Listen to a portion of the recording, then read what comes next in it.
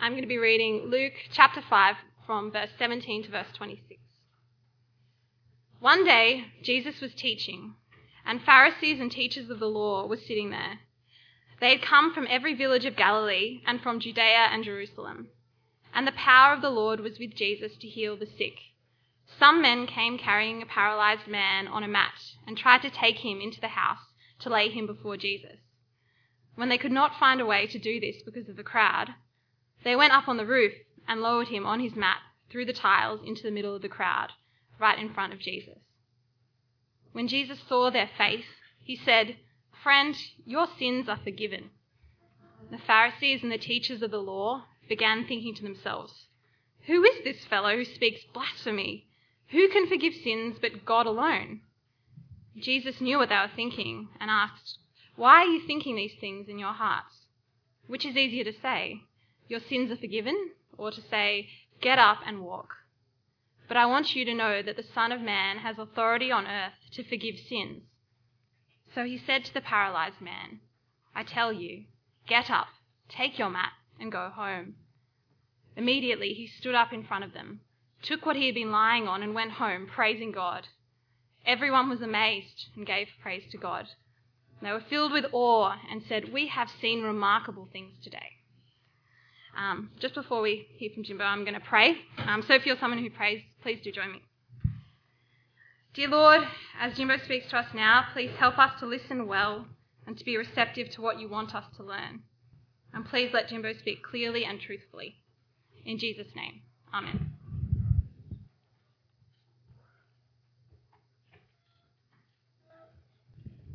Okay, well, it's good to see you here today. We just had read out for us a section from Luke's biography of Jesus' life. And I don't know if you noticed, but as we had that read out for us, we heard some pretty strange stuff. In fact, I want to suggest to you today that what we heard was not only strange, but it was ridiculous. In fact, what we heard today was offensive. We just heard about some paraplegic guy, okay? And this paraplegic guy who hasn't walked in years gets picked up by his mates on a mat, and they carry him to a house. They carry him up onto the roof of that house. They pull apart the tiles on the roof, make a hole in the roof, and then they winch their friend down through this hole in the roof in front of some Jewish rabbi named Jesus, who then has the audacity to tell the man to get up and go home. Are you serious? Isn't this just superstition or nonsense in an age of scientific reason? We hear it all the time, don't we? We've finally been freed from the shackles of the Dark Ages, and the poster boys of New Atheism have finally buried religion once and for all with a powerful shovel of science. Let's look first at what Richard Dawkins has to say. As a scientist, I'm hostile to fundamentalist religion because it actively debauches the scientific enterprise. It teaches us not to change our minds and not to want to know exciting things that are available to be known. It subverts science and saps the intellect. Or what about Sam Harris? Given that faith is generally nothing more than the permission religious people give one another to believe things strongly without evidence, a conflict between science and religion is unavoidable. Or what about the late Christopher Hitchens? Today, the least educated of my children knows much more about the natural order than any of the founders of religion. All attempts to reconcile faith with science and reason are consigned to failure and ridicule for precisely these reasons. These are big claims that scientists are making. Big claims that if Christianity can't justify, either marginalises what Christians have to say or makes Christians out to be liars, an evil force in this world that needs to be silenced. Well, today what I want to suggest to you is that perhaps the marketing claims of the New Atheist department have been a little bit overstretched, okay? That perhaps it's not that easy to dismiss what the Bible has to say to us. And so today, to do that, we're going to look at this issue from a number of different perspectives. Firstly, we're going to look at how the battle between science and religion has been portrayed historically. Then secondly, what we're going to do is look at the philosophical claims of science. That is, what is it that science claims and how we know things, and how does it match up with what the Bible claims and how the Bible claims that we know things? And then after we've looked at those meta questions, we're then going to apply that to the topic of miracles, which we read for us out from Luke chapter 5 earlier today. Okay, but before we do that, let's begin with a story. Okay, everybody loves a good story, don't they? Well, once upon a time, the world lived in darkness. Okay, and back then people were pretty dumb and stupid, but they were generally pretty happy because they just didn't know any better. Okay, and in those days, big powerful institutions like the big bad church oppressed people and discouraged them from investigating things like science. Because who knows what would happen if people investigated science? They may actually begin to think for themselves. And if that happened, well then maybe the church would lose some of its power. And in those times, one man stood up. One man rose up to save humanity. One man named Galileo Galilei. For those of you who don't remember, Galileo was an Italian physicist, mathematician, engineer, astronomer and philosopher. The only thing he didn't do was be a Ninja Turtle. And he lived during the Renaissance. And because of his huge contribution to the scientific enterprise, people today refer to him as the father of modern science. Most people know that he's the one who invented the telescope and actually proved that the ancient understandings of the universe were wrong. That in fact Copernicus was right in stating that the sun was the centre of the universe and that the planets revolved around the sun.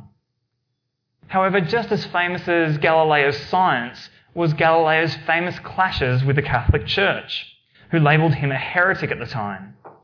And many popular descriptions of Galileo depict him as this man who stood up to the evils of the church in a time of ignorance and who was ultimately persecuted because of his beliefs. However, I want to suggest to you that that's actually a very gross oversimplification of what actually happened. You see, in reality, Galileo was actually a friend of the Pope, and many of the clergy of the day actually accepted his theories about the sun being at the centre of the universe. And while religion did play a small role in his ultimate demise, recent rereadings of the primary evidence, the actual historical documents from the day, indicate that his persecution was due more to the way that he presented his theories than the actual content of his theories. You see, the way that he presented his theories was by insulting the Pope and calling him a simple and stupid, uneducated fool. In many ways, Galileo had an abrasive personality. It was a bit like Kevin Rudd, okay? Even if Galileo did have some good ideas, ultimately they were shot down and discredited not because of the content of his theories, but because of his rude persona. And often over time, the stories of the battles between science and religion have taken on this new idea, haven't they? They've been reshaped to take on a powerful meta-narrative, an overarching story that argues that science and religion have always been in conflict, that science is always progressive while religion is always oppressive. Now, I don't want to stand here and claim for a minute that Christians, people claiming to believe in God, haven't done stupid things against the name of science. But overwhelmingly, it is Christians who have fostered the scientific discovery and encouraged the study of the universe precisely because of their belief in a God of order. But since the rise of modernity, people have reshaped those stories of the past to create a powerful reinterpretation of history, which they then use to oppose religion and offer science as a better way forward. But this assumes many things, doesn't it? It assumes that science actually is a better way of knowing stuff. In fact, that science is the only valid way of knowing stuff. And so that leads us to our next question, which is, how is it that we actually know stuff? One of the big problems with science and religion is their claims about what humans can actually know and how we know what we know, and what often people like to refer to as epistemology, for those of you who like big words. Now, what I want you to do is to turn to the person next to you, and in 1 minute, I want you guys to come up with as many different possible ways as you can think of that we know stuff. Okay? You've got 1 minute. How many different ways can you know stuff?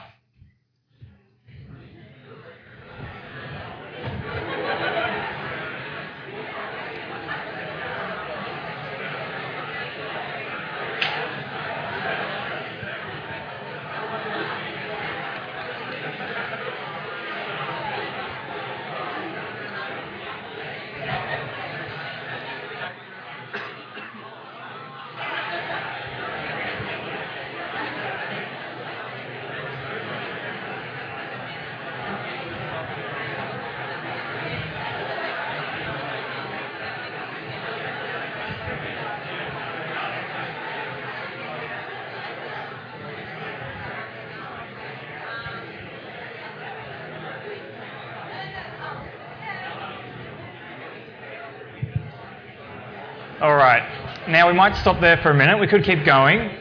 But hopefully you remember the scientific method. Okay? Hopefully you're not that far out of high school science that you forget how science works. But basically, it's pretty easy. First of all, you start off with an observation. Your observation could be something like, I've observed that it's been raining a lot. I've noticed that the grass has been growing a lot as well. Okay, that's your observation. So based on your observation, you go away and you make what's called a hypothesis, an idea. And your hypothesis might be that rain causes grass to grow more than normal. So you get your hypothesis and you create an experiment or a test in which you can test that hypothesis. So what you might do is you might go out and you measure the grass when it has been raining and the grass when it hasn't been raining. Okay? Based on your experiment, you then go and get a set of results. Your results may show you that when it hasn't been raining, that the grass only grows 5 centimetres per week. But that when it has been raining, it grows 15 centimetres per week. That's your results. So based on your results, you then go away and make a conclusion. And your conclusion could be something like, rain causes grass to grow 3 times more than normal. Okay? That's the scientific method. You start off with an observation, you make a hypothesis, you test that hypothesis, you get some results, and you make a conclusion or you modify your original hypothesis. Okay? That's the scientific method. But do you recognise what the scientific method assumes? The scientific method assumes a number of things. You see, it assumes that things in nature operate under consistent laws. It assumes that things in this world don't happen randomly. That if I throw an apple up in the air, the apple's not going to kind of stay up there one time, or another time it's not going to fly around the room, or another time it's not going to take off into outer space. You see, the laws of gravity are consistent. And we may be able to describe how gravity works, but we can't explain why it's consistent, why it has to happen the same way every time. Secondly, the scientific method also assumes that you can subject something to an experiment to see how it's going to behave. That is, science relies on replication or reliability. That is, if I do an experiment to see how the grass grows one day, science demands that someone else, using the same set of conditions in another part of the world, should be able to get the same results using the same experiment. And if they don't get the same results, then either they did the experiment wrong or my initial hypothesis was wrong. And thirdly, science assumes that we can create true conclusions from our data. You see, science assumes that we have all of the information that we need in order to make a valid conclusion. But take, for example, our grass growing analogy. You see, we've assumed that the rain is what has caused the grass to grow. But what if the reason why the rain caused the grass to grow was not because of the rain itself, but because of the cloud cover? Maybe on those weeks when it rained more, there was more cloud cover, and that cloud cover blocked the sun's ultraviolet radiation, which allowed the grass to avoid being burnt. You see, we've assumed that the rain is the causative factor, but there could be a number of different factors associated with that which caused the grass to grow or not grow. You see, all that science can do is describe associations between two events. And it can give you probable theories and very good theories about how those events are related to each other. But it cannot give you definitive information because science cannot know all of the factors involved in every situation. So how do these limits to the scientific method help us as we think about the idea of the Bible and what God has to say? Well, firstly, I want to suggest to you that it's the Christian God who provides the basis for our modern expectation of consistency in the world. You see, the Roman and the Greek gods were petty and cruel. They were vindictive. They would kind of wake up on the wrong side of the bed and do whatever they felt like that day. And because of that, you couldn't actually predict how the world would work. But the God of the Bible is a God of order and not of disorder. And because he is one, he's not fighting different gods. He's not changing his mind all the time. And he is consistent. And so we can expect his creation to act in a consistent way. And so therefore, rather than science being opposed to Christianity, in many ways science arose out of Christianity. Secondly, the claims of science are largely untestable by modern scientific inquiry. You see, we cannot hop in a TARDIS and go back and see what actually happened during the events of the Bible. We can't recreate the Big Bang and see what happened, even though the Large Hadron Collider is trying to do that. We can't actually see whether the 10 plagues occurred on Egypt or whether Moses actually walked people through the Red Sea. And in many ways, that's how we rely on many things though, isn't it? You see, when you turn on Channel 10 at 5 o'clock, you'll get the eyewitness news. You yourself trust that what happens on Channel 10 Eyewitness News is an accurate representation of the day's events. But you weren't there. You can't prove that what happens actually happened. And you rely on other people, eyewitnesses, to pass on that information to you. You don't doubt the veracity of it, but you trust reliable witnesses to mediate information to you that you cannot know on your own. Thirdly, though, we need to be aware of making deductions and accepting them as the only truth based on our scientific data. You see, we cannot exclude alternative explanations for the results that we have. And one good example of this is the historicity of the Bible. You see, for years, academic scholars had been arguing that the author John, who wrote the Gospel of John, wasn't a reliable eyewitness of the Bible. Because in John chapter 9, he talks about a pool of Siloam where Jesus does a miracle. And for years, archaeologists had been digging around Jerusalem and they'd found no evidence of this pool of Siloam. And so what they concluded from their lack of results was that therefore John was an unreliable witness and hadn't actually seen Jesus firsthand, that he came along later on and made up stuff. And that was the main consensus amongst all academics until 2004, when the Israeli Parks Authority were digging around to clean up some sewers, and as they did that, they found some stones. And as they dug up a bit further, they actually uncovered the long-lost pool of Siloam. You see, it brings us to a really important principle that we need to remember. And that is that an absence of evidence is not evidence of an absence. An absence of evidence is not evidence of an absence. Okay? It may be that, but it's not necessarily that. You see, so when we hear of miracles, we cannot exclude them just because we can't repeat them or that we personally haven't seen them with our own eyes. It may mean that we just haven't seen miracles because they are unique events.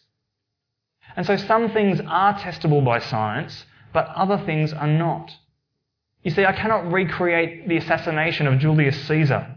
We can't recreate the same set of circumstances in another part of the world and get the same result. And so therefore I cannot test his assassination. But that doesn't mean that it didn't happen, did it? And it's the same with miracles. You see, by their very nature, they're not everyday occurrences, which means that we can't expect them to be repeatable at will whenever we'd like them. So let's return to our example of Galileo from earlier. You see, Galileo is held up as an example of science versus religion. But as we saw, that conflict was actually due to other factors. And in many ways, the problem that religion had was with Galileo's science, not science itself. Because you see, at that time, the problem was not that the church hated science. The problem was that the church had done too good a job of loving science. You see, it wasn't Galileo's science that they loved. It was actually Aristotle's theory of the universe. You see, thousands of years earlier, Aristotle, who was not a Christian, he was just a Greek philosopher, had argued that the earth was the centre of the universe. And as Christians had tried to engage with the science, they thought, well, that actually seems to be a fairly reasonable explanation of the world around us. And so the problem was not that the church was anti-science. The problem was that they just wedded themselves to Aristotle's theory rather than Galileo's theory. And so let's have a read of how historian and scientist Kristin Burkett describes this. Now, it's a bit of a long quote, but hang in there because there's some really good stuff. The great Aristotelian synthesis left medieval Christianity irrevocably tied to an ultimately faulty philosophy.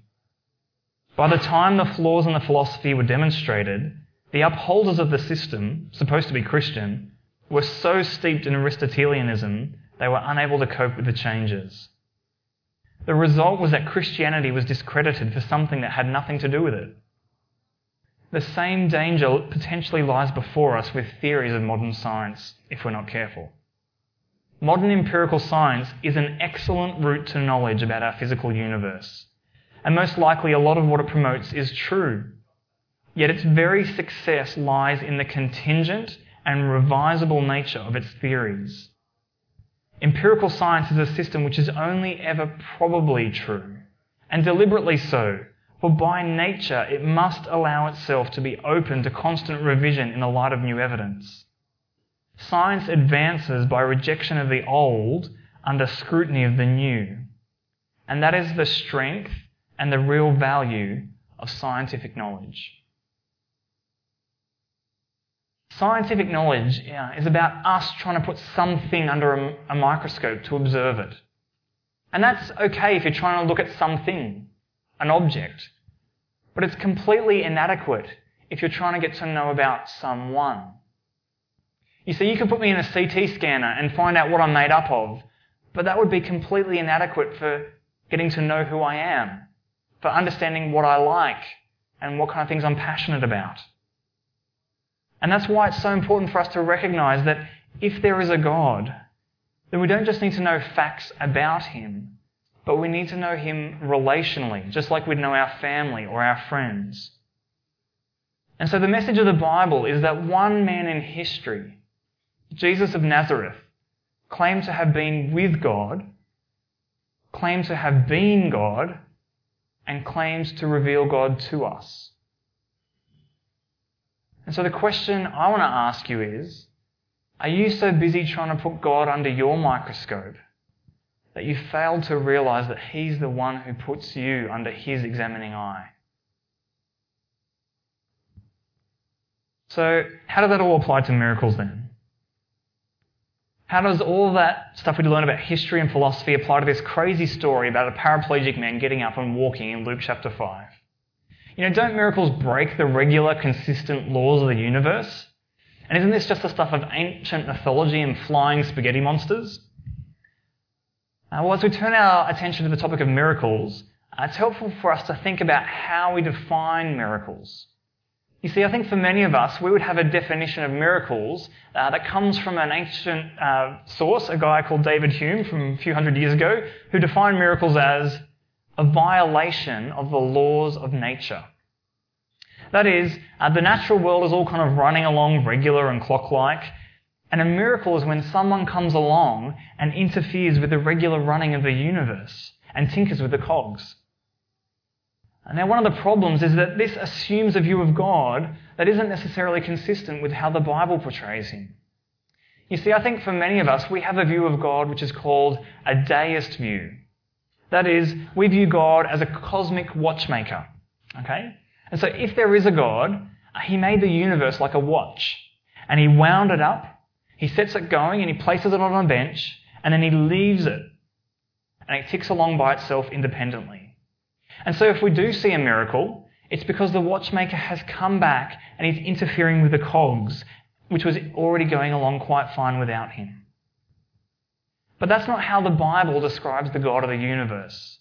You see, according to the Bible, if the universe is a watch, then every time that second hand ticks along, that only happens because the watchmaker is actively moving it. It says in Psalm 147, "He covers the heavens with clouds. He prepares rain for the earth.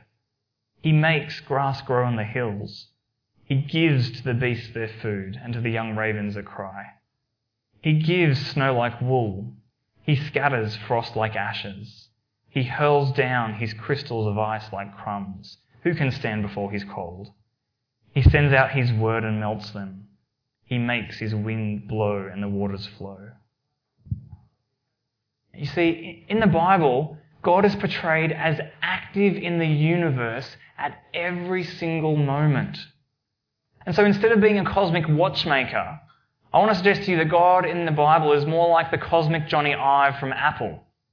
You see, he's made this world like an Apple Watch. And I don't know if you've been reading the news reports, but apparently the new Apple Watch needs to be plugged in daily. It can't go for more than 24 hours without being plugged into a power source. It needs to be paired to an iPhone so it can connect to an internet. It doesn't have any ability to connect to the internet on its own.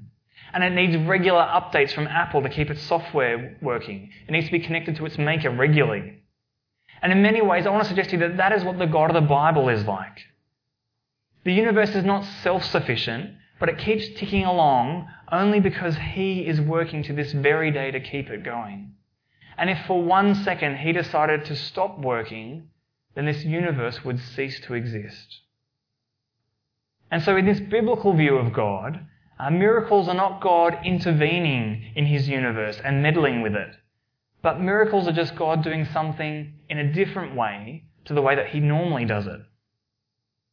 But let's go back to that commonly accepted definition of a miracle from 18th century philosopher David Hume.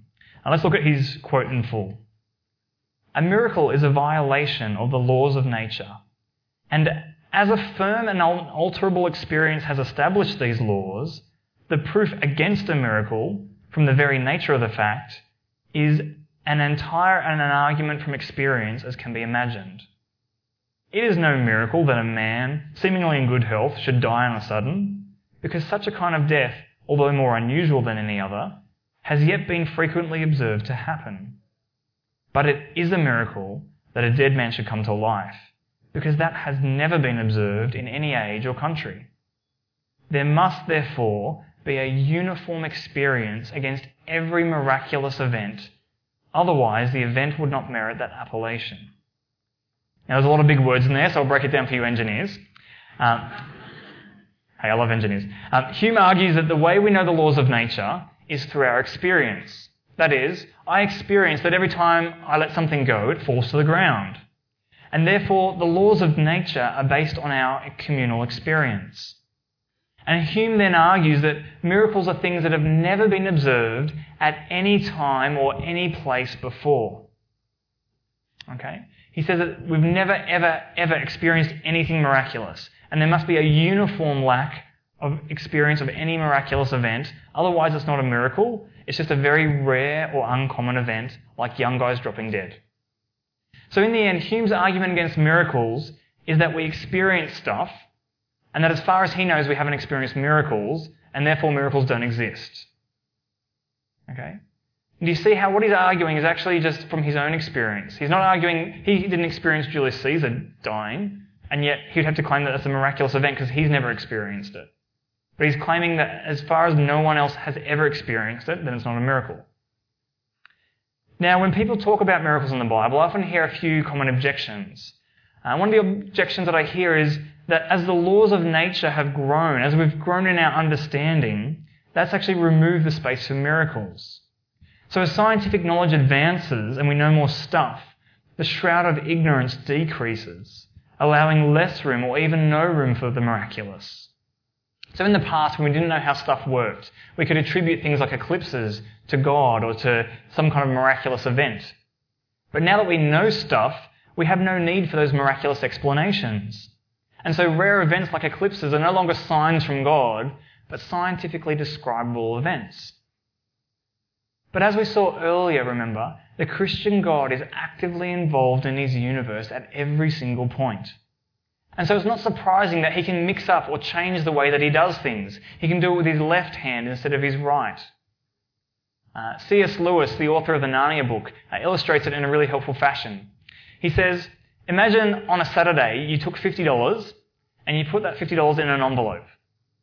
Then on Sunday you come along with another $50 and you put that $50 into the same envelope. The laws of maths allow you to predict that on Monday when you show up to that envelope, you should find how much? 50. How much should you find? 100. But what if you did find 50? What would you conclude? Someone's nicked the 50. You wouldn't assume that somehow a miracle had happened. You'd assume that actually, would you assume that the laws of maths had been broken?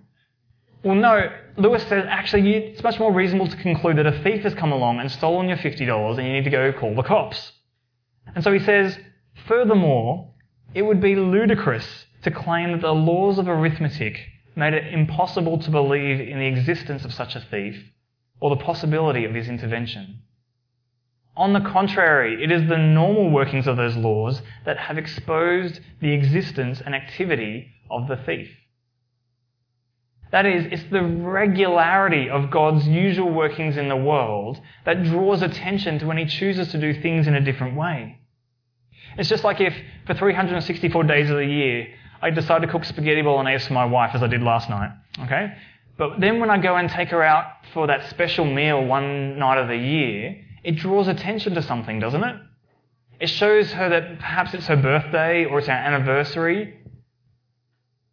And so when we draw attention to things, in the Bible, the miracles are not just done as random party tricks, but they always have a significance.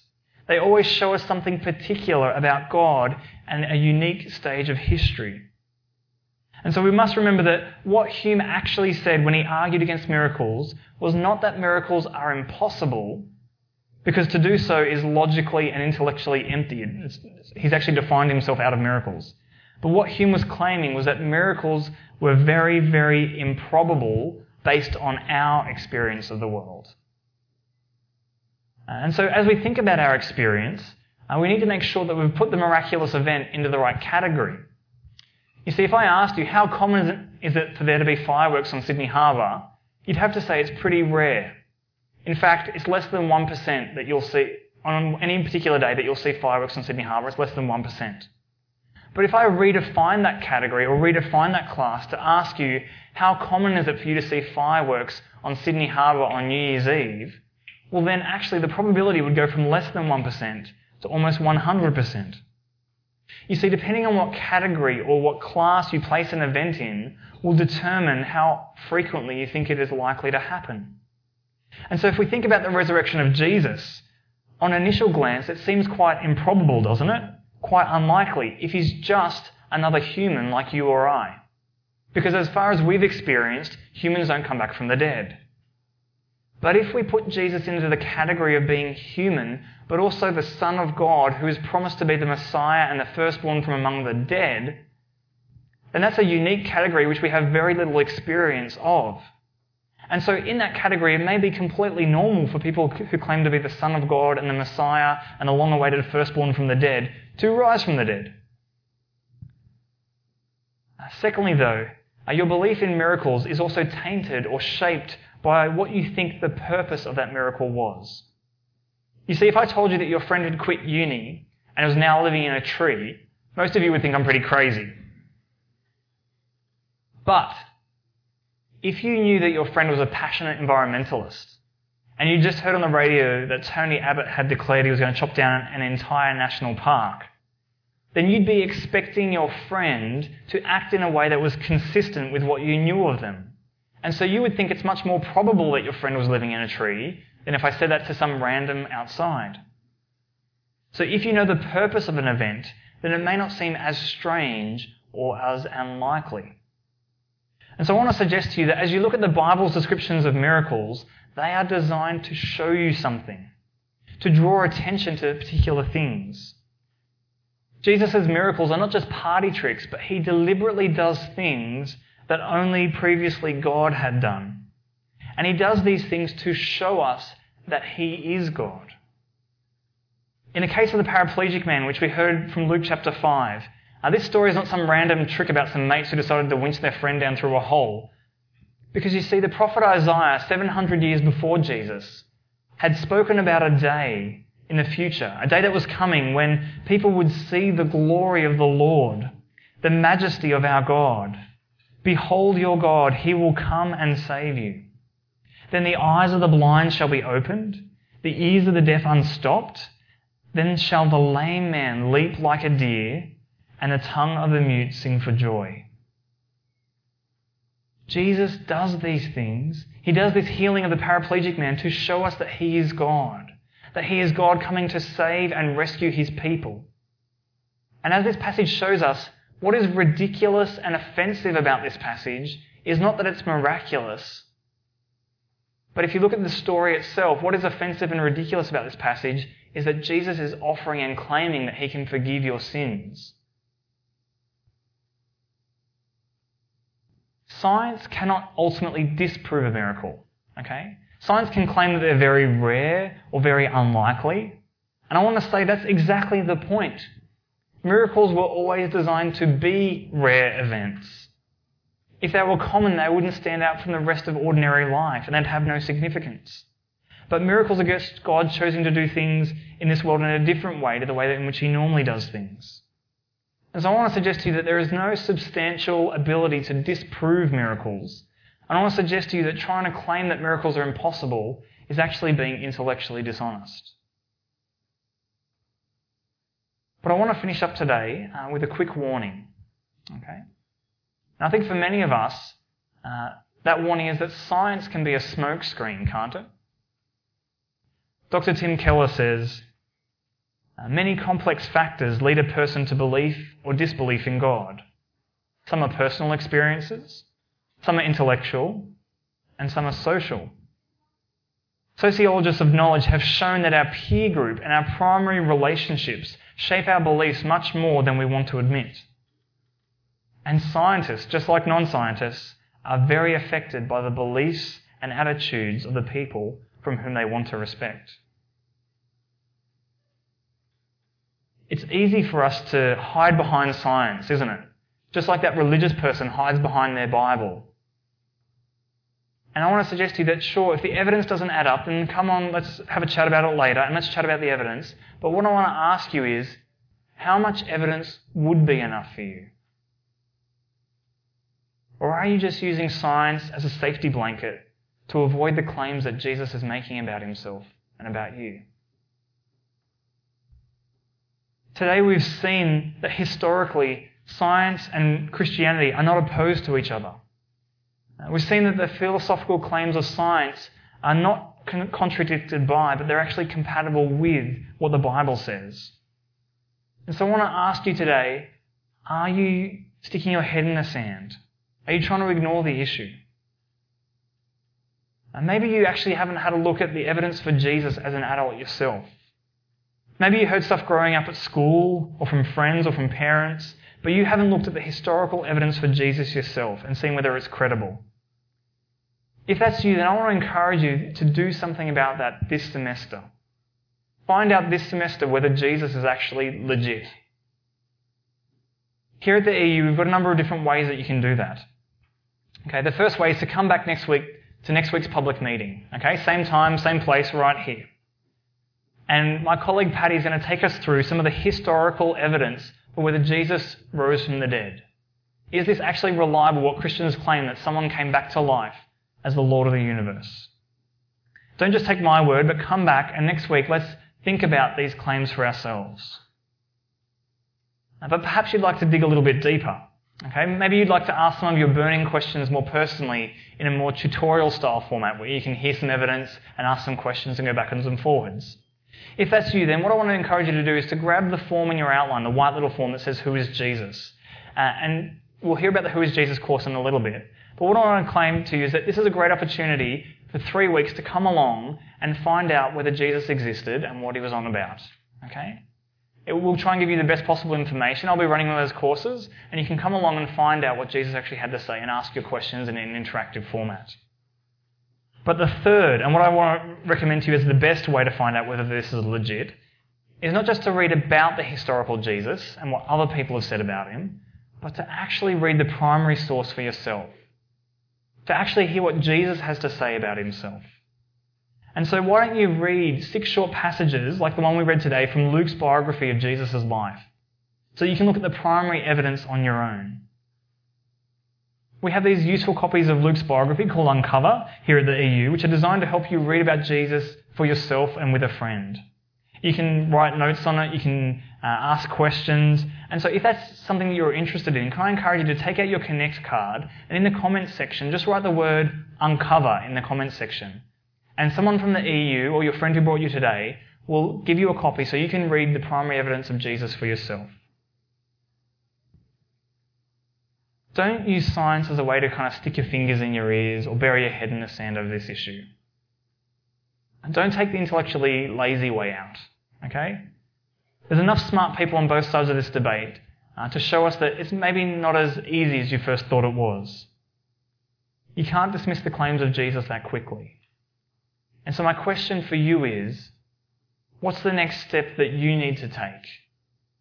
And how are you going to uncover the truth about Jesus?